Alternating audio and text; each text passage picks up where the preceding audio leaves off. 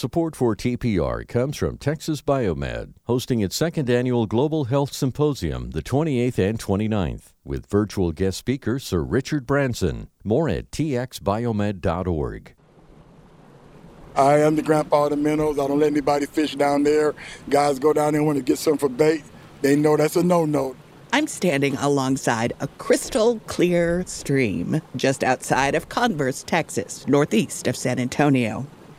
This stream is teeming with tiny fish nibbling enthusiastically on healthy blooms of algae. Those are protected species out there. Those are my fish. I see guys down there. I just got no, get away. This man, my guide for the day, is extremely proud of this little stream and these little fish because their very existence tells him he and his team are doing a good job. My name is Sterling Lee, and I'm the treatment superintendent for the San Antonio River Authority. I've been doing this for 34 years. This stream is the end result of a water treatment process that begins when one of the 23,000 San Antonio River Authority customers served by this plant flush their toilet. Plumbing transports waste to 3 large pipes out here in the country. Basically what you're doing is you're filtering out all the big inorganic and organic material that my microorganisms can't deal with. That's where the process leading to Lee's healthy, happy grandbaby guppies and clear water begins, with churning muck that has an earthy, distinctly human pungence that you can smell for at least a mile. It might put you in mind of a porta potty at a festival or a concert at high noon in sweltering South Texas. I'm going to show you the magic trick. Okay. This is a magic trick. That's what's coming in. Very deadly, full of bad bacteria, very harmful to the humans and aquatic life. So this is what I want you to, that's why it's good to see, so you can understand the magic trick I'm going to show you. It's this point at the very beginning, where the huge Easter egg blue tubes dump the raw sewage from your toilet, that we're here for. See, last year, Sterling Lee and the River Authority participated in a program with the University of Texas, San Antonio, UTSA, that started testing wastewater for COVID-19. The idea was to see if you could track the amount of COVID in a given community in a way that could create a bigger picture than traditional nasal swab testing could. And this is what the treatment plant does. It represents the community, it represents the areas that we are serving. So they kind of gave us an idea of what the COVID rates were as far as in the Converse area and this area here. This particular treatment plant serves the city of Converse. Right here, these are your screw pumps, and what they do is they receive water from the homes and businesses in our area.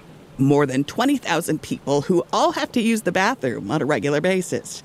At any given time, a percentage of them will have COVID, but might not get tested for any number of reasons.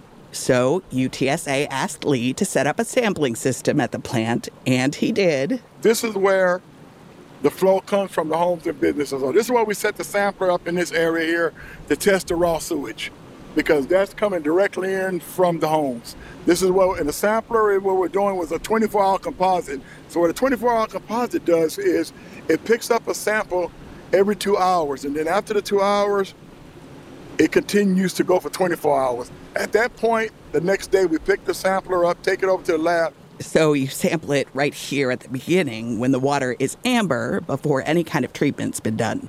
Yes, we do.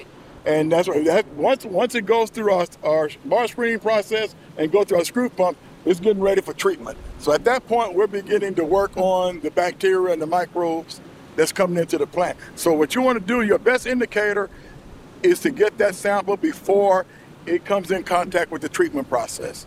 Now, I figured I'd find all this interesting because, I'm kind of a nerd that way, but Lee actually makes wastewater treatment kind of exciting. So it's a very important process. This process is almost 200 years old, and it was basically started because we wanted to stop people or have people not dying from waterborne diseases. Back in the 1800s, the number one death was caused by waterborne diseases.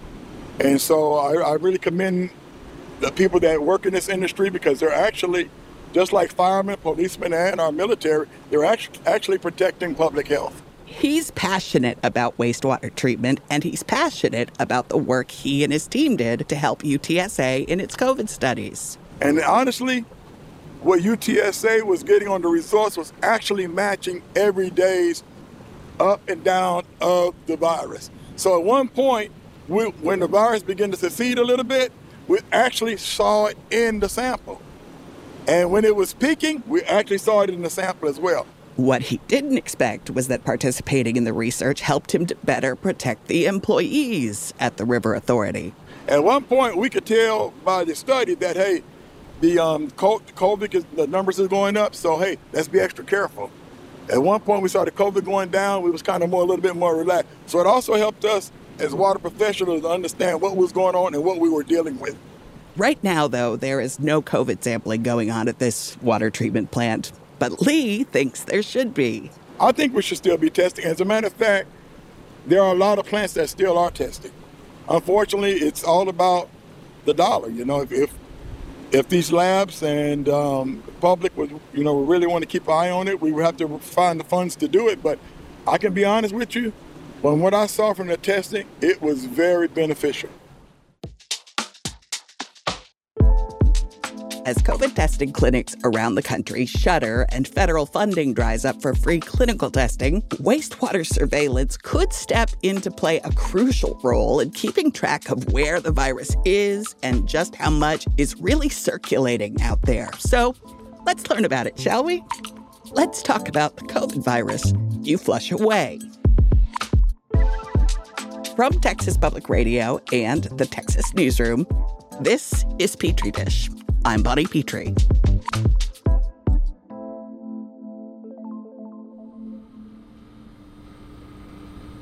I'm at UTSA now for the first time, and it feels really weird to say this, but for the first time in years since the start of the pandemic. Students are back, and that's sort of thrilling to see. I wander up to Dr. Vikram Kapoor's lab. He's assistant professor in the School of Civil and Environmental Engineering and Construction Management. There's a sign on his lab's door. Save water, save the world. Because we do a lot of water quality research, right? So we do, everything has to do with water, whether it's wastewater, storm water, drinking water, and so on. So all my research, the unifying thread in my research is water quality. Right. So he had put that up, and it's been there since then, almost 6 years now. Kapoor is as enthusiastic about wastewater as is Sterling Lee, but he says he kind of stumbled into COVID research. So March of 2020, like all other universities across the U.S., we were shut down, essentially, and we were, asked to work from home. And all the research which was going on in the labs, we didn't really know what to do. During that time, this wastewater surveillance has been done in the past. Like for poliovirus, there are some studies out there which have looked at the distribution of poliovirus through wastewater surveillance and so on. So the idea of using wastewater for SARS-CoV-2 is not new, essentially. But due to the nature of the pandemic, a lot of groups across the globe, they started looking into this resource to see if they can use this to track the spread of the virus in the community. So that's what they started doing. Sterling Lee told us how his team gathered the samples at the River Authority. Here's Kapoor's side of that story. You get the sample from the treatment plant, and essentially you sample at the influent where all the sewage pipes are merging into a big pool of water, and it's kind of entering the treatment system. So you sample right at that point. It's essentially raw sewage. So we get those samples back to the labs. They're in little Nalgene bottles, just raw sewage. The very first step is to centrifuge the samples using this big boy here. So it's a floor centrifuge. Kapoor opens up the big boy and shows me where they put the fetid amber samples. So this is the main chamber here, right? Essentially, we take the samples and we put we pour them into small bottles, and we put the bottles here, and then we close this, and then we centrifuge this at high speed to separate the sludge from the water.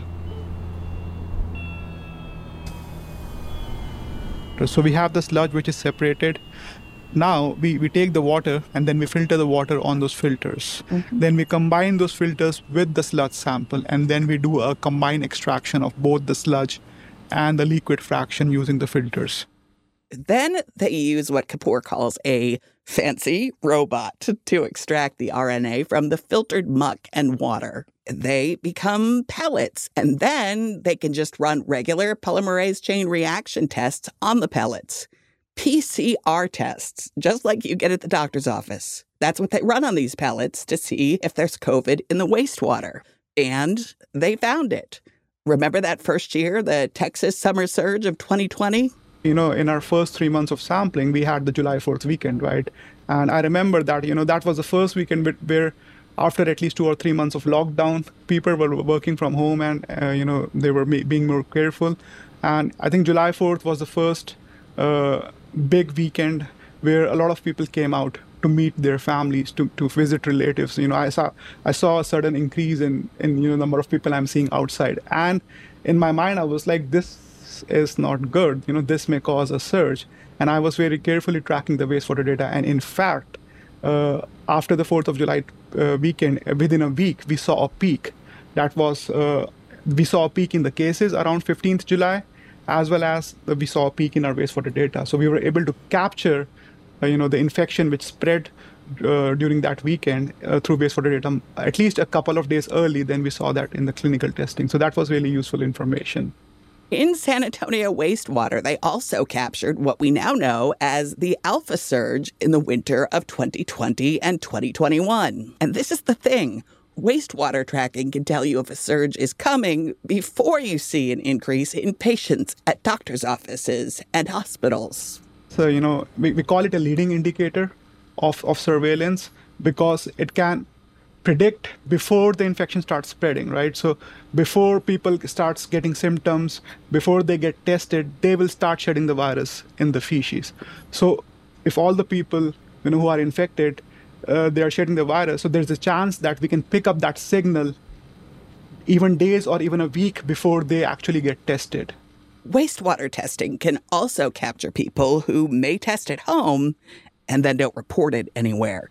So if they're asymptomatic, they may not get tested at all, right? Because they have the virus, they just recover, or they don't show any symptoms, but they are still able to spread the virus, right? So wastewater data is able to capture those asymptomatic fraction of the population as well, with some confidence.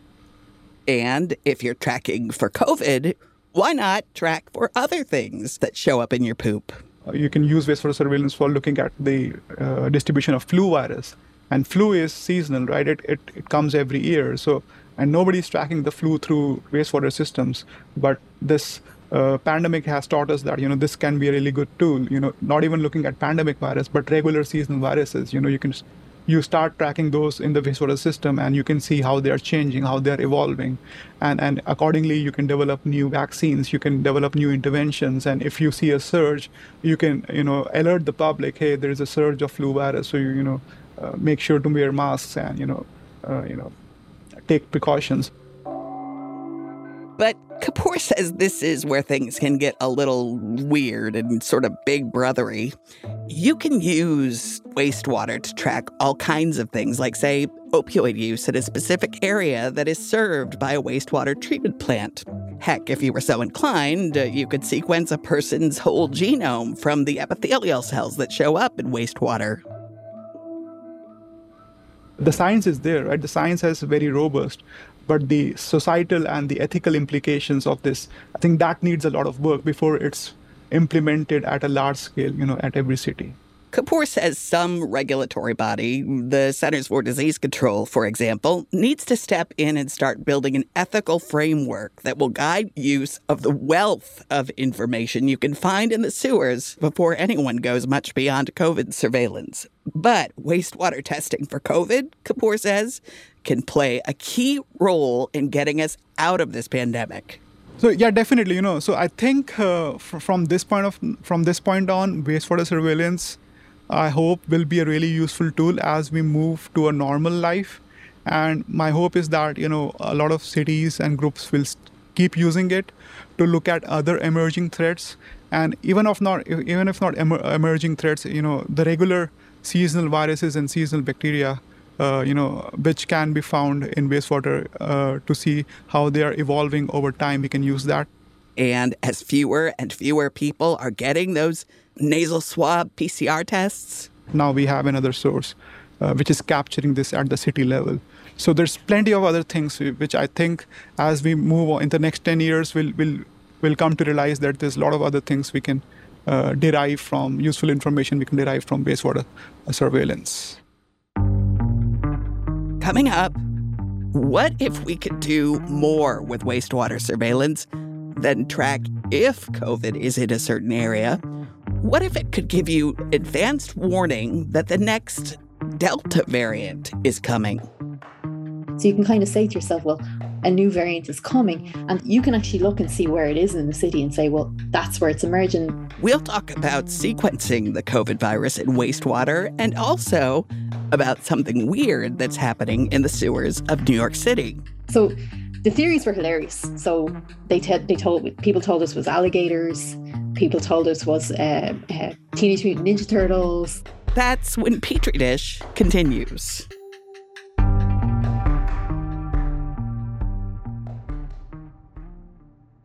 Support for TPR comes from Texas Biomed, hosting its second annual Global Health Symposium, the 28th and 29th, with virtual guest speaker Sir Richard Branson. More at txbiomed.org. Welcome back to Petri Dish.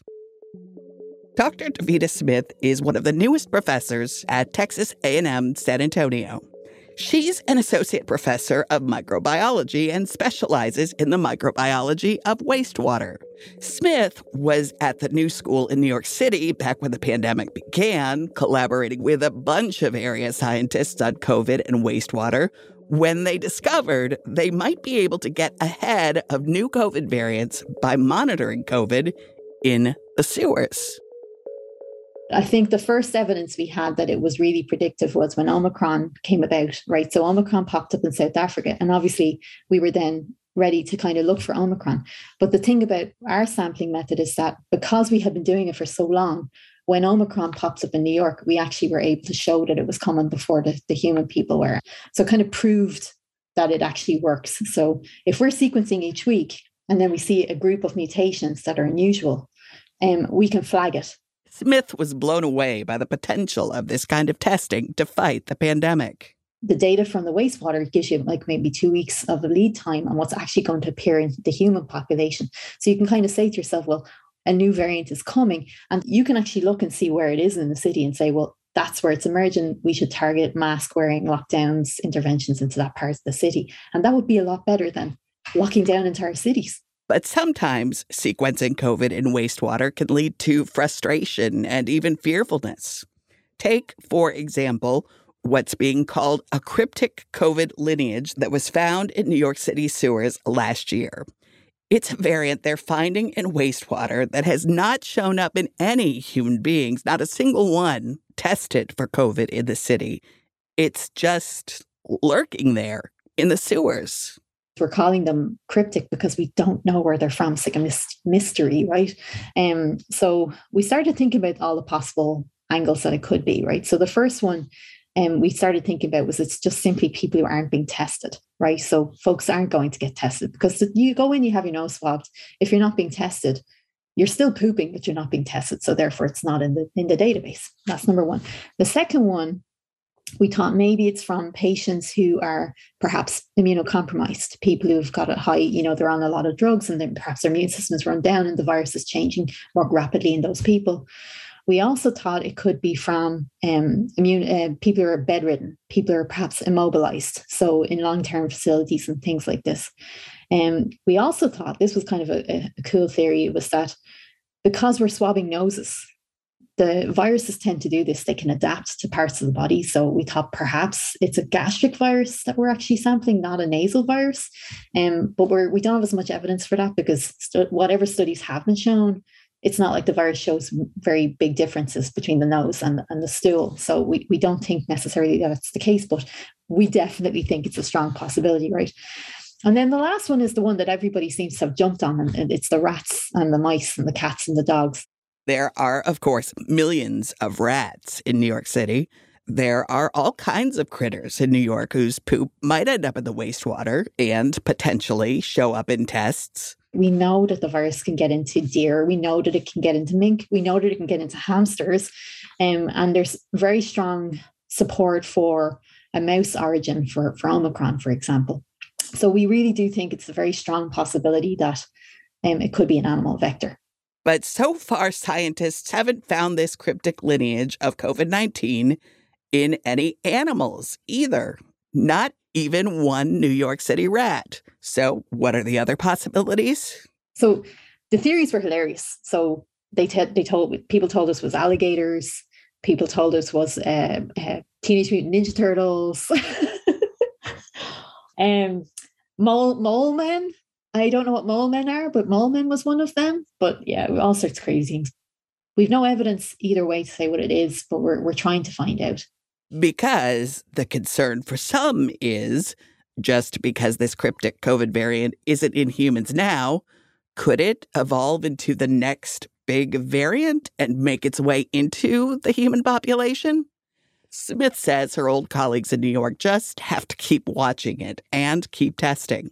Now that she's here in San Antonio, she's hoping to do similar work with her Texas students. The students are actually going to get a degree in water. I was like, well, would you like to work with me on this? And I said, imagine a bunch of students who are trained in molecular technology as part of their courses. And then when they graduate, by the time the next pandemic comes along, they're like, I can do that technique. She hopes to graduate a lot of passionate wastewater epidemiologists who, hopefully, want to stay and work right here in Texas. She says there will be no shortage of stuff for them to do over the next several decades. We're seeing the emergence of new diseases as a consequence of climate change, right? We're pretty close to Mexico, we're close to the equator. We're seeing a lot of things come our way in terms of insects and vectors and things like that. So we know that Zika, we know that we have to watch for things like that, West Nile and things like that, flying past us, right? So a lot of these things, we could be conceivably surveying for them in the environment, and we could be effectively looking for things. The possibilities are endless. Because everybody poops. We'll be able to see everything potentially. At the moment, though, Smith's work is stalled. Neither she nor Dr. Kapoor, who plan to work together on wastewater surveillance in the San Antonio area, currently have access to new samples. And as federal dollars for free clinical tests dry up and clinics start to close, Smith's getting nervous. So this is what's going to happen, you see. They're going to stop testing. And they're going to stop testing on a massive scale because we don't have the money for it anymore. And we're not going to know what's happening. You see what I'm saying? Right now, we know Omicron BA2 cases are rising. But Smith says we're losing a kind of situational awareness. We have a general idea of where it is and how many cases there are. But without widespread testing, Smith says we could easily get blindsided by another variant or another surge. Can stepped-up wastewater surveillance help fill this growing information gap? I think it can. And I'm not just saying that because I'm a wastewater person. I do think it's just for long-term surveillance, for monitoring for things that are happening in populations. It can tell us there's COVID transmission happening. Absolutely. It can tell us there's other variants. Absolutely. But, Smith says, it's really too soon for any testing programs, PCR testing, at-home testing, or wastewater testing to start winding down.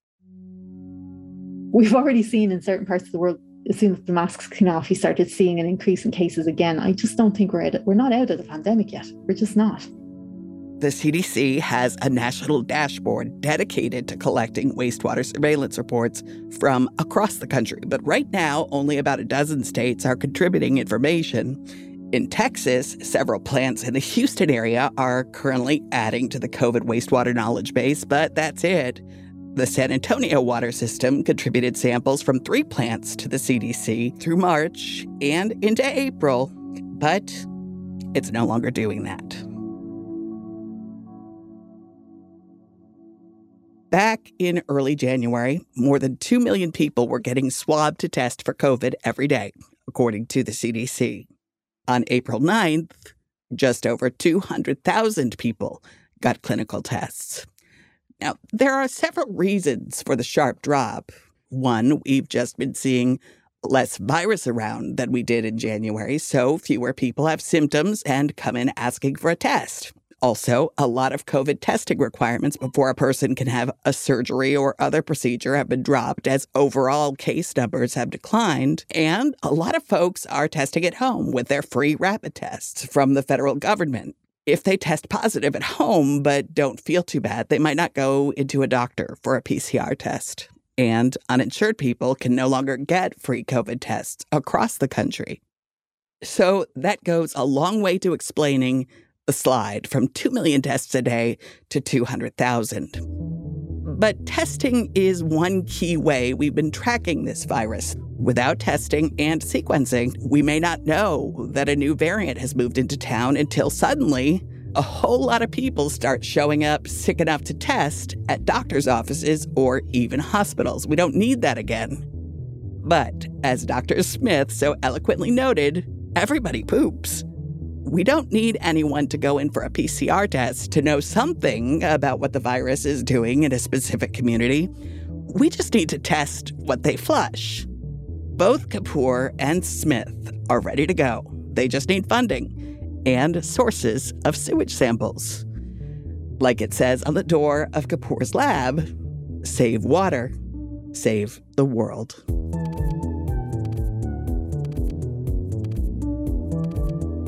This episode of Petri Dish was produced by Dallas Williams and me, and edited by Dallas Williams and Rachel Osier-Lindley. Music and sound designed by Jacob Rosati. Petri Dish was created by Fernanda Camarena, Dan Katz, and me, and is a production of TPR and the Texas Newsroom, a collaboration of public radio stations across Texas and NPR. I'm Bonnie Petrie. Talk to you soon.